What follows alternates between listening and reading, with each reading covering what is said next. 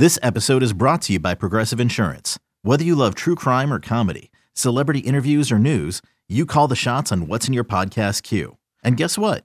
Now you can call them on your auto insurance too with the Name Your Price tool from Progressive. It works just the way it sounds. You tell Progressive how much you want to pay for car insurance, and they'll show you coverage options that fit your budget.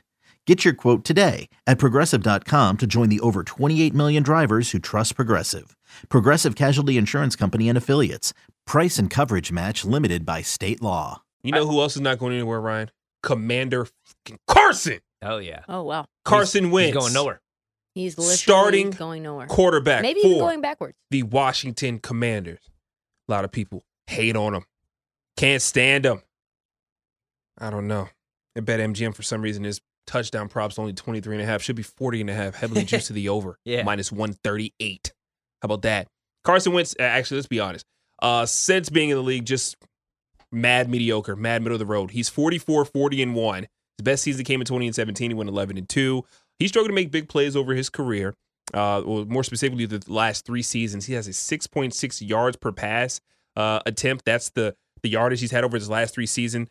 Also with a completion rate of 61.1%. Trista's turning her laptop and loading up, so this should be interesting. No, I was just, I looked at the screen and it looked like I was kind of this way. And I was like, that's not very communal. I got you. I don't like that at all. Return to the center. I just wanted it to look like we're both in on, yeah.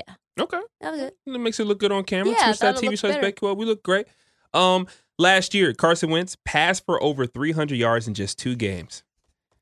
Run heavy offense in Indianapolis. He finished the season with 13 games with 2 touchdowns or fewer and less than 200 passing yards in 8 games. So he goes over to a new offense, more pass heavy. They should be with finally a quarterback under center, more weapons, even though Curtis Samuel's like never, available. Are we going over or under? Carson Wentz, 23.5 touchdowns. Trista, I'll come to you first. I feel like this is sort of a trick question, is it not? Because How so?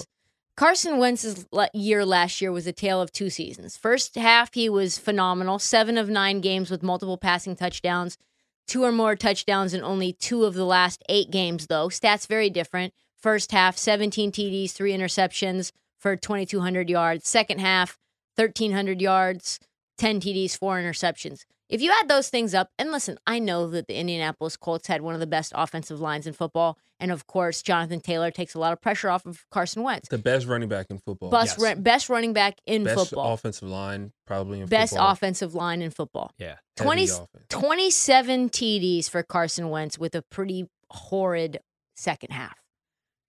To me, it feels like even with a worse offensive line in the Commanders, he's got Terry McLaurin. He's got a couple of pass-catching backs in J.D. McKissick and Antonio Gibson. I don't know exactly how much Antonio Gibson's going to run versus catch the ball, but we know J.D. McKissick catches a lot of balls out of the backfield as well. Some of those may end up being touchdowns. It feels like this is one of those situations where if I trust Carson Wentz to even be a little bit serviceable, he should have 24 touchdowns.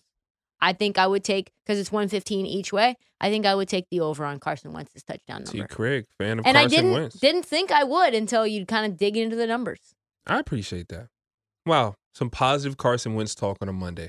Even with 2 broken ankles, he was able to do things. Yeah, COVID. he was. And COVID. And COVID. People forget. COVID. COVID and ankle breaks. You know Ryan, what? are you agreeing with Trista Crick? Are we taking the over in 23.5 touchdowns? He should throw 24 if he stays healthy, right? And if they can protect him, like you said, I like the angle with the pass catching backs, and obviously you have a tight end. He's got a better tight end than he Logan played Thomas with. is really good. Especially, when he's healthy. If he He's can the stay real healthy, deal, Yeah. man. And that was the problem last year, man. Sickening. Scary Terry. So he's got the weapons, but I just thought this was crazy. The quarterback accuracy numbers, quarterbacks that were more accurate last year, Davis Mills, Jalen Hurts, Mac Jones, Mike Effin White, Russell Wilson, Ben Pitcher for the Dodgers, Roethlisberger, Mike Effin White. Daniel Jones, Jacoby Brissett, all rated higher. Oh, and Tyler Huntley as well. Not that he has to fully be accurate, but that's what I find funny out of the camp. In Indianapolis, everybody's like, man, the ball is exactly where we need it to be.